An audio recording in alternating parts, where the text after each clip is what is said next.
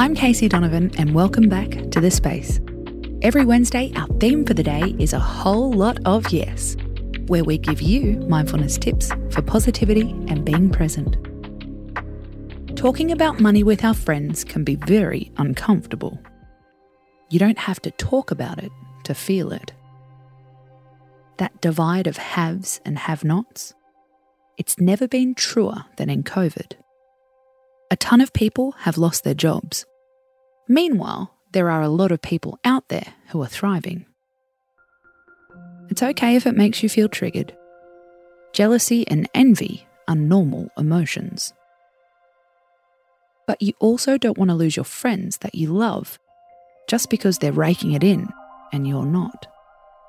This is one of the topics that Denise Duffield-Thomas talks about in her courses and books about how to be comfortable when your friends make more money than you do.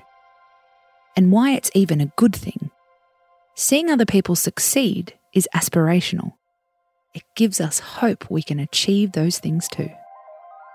It can also feel shit sometimes. We know it, you know it. So, how can we start to get over it? Tip 1. Denise recommends writing this out and sticking it somewhere visible. It's safe for me to attract rich friends. How does that make you feel? It's okay if it makes you feel weird. We can also use those weird feelings as a positive.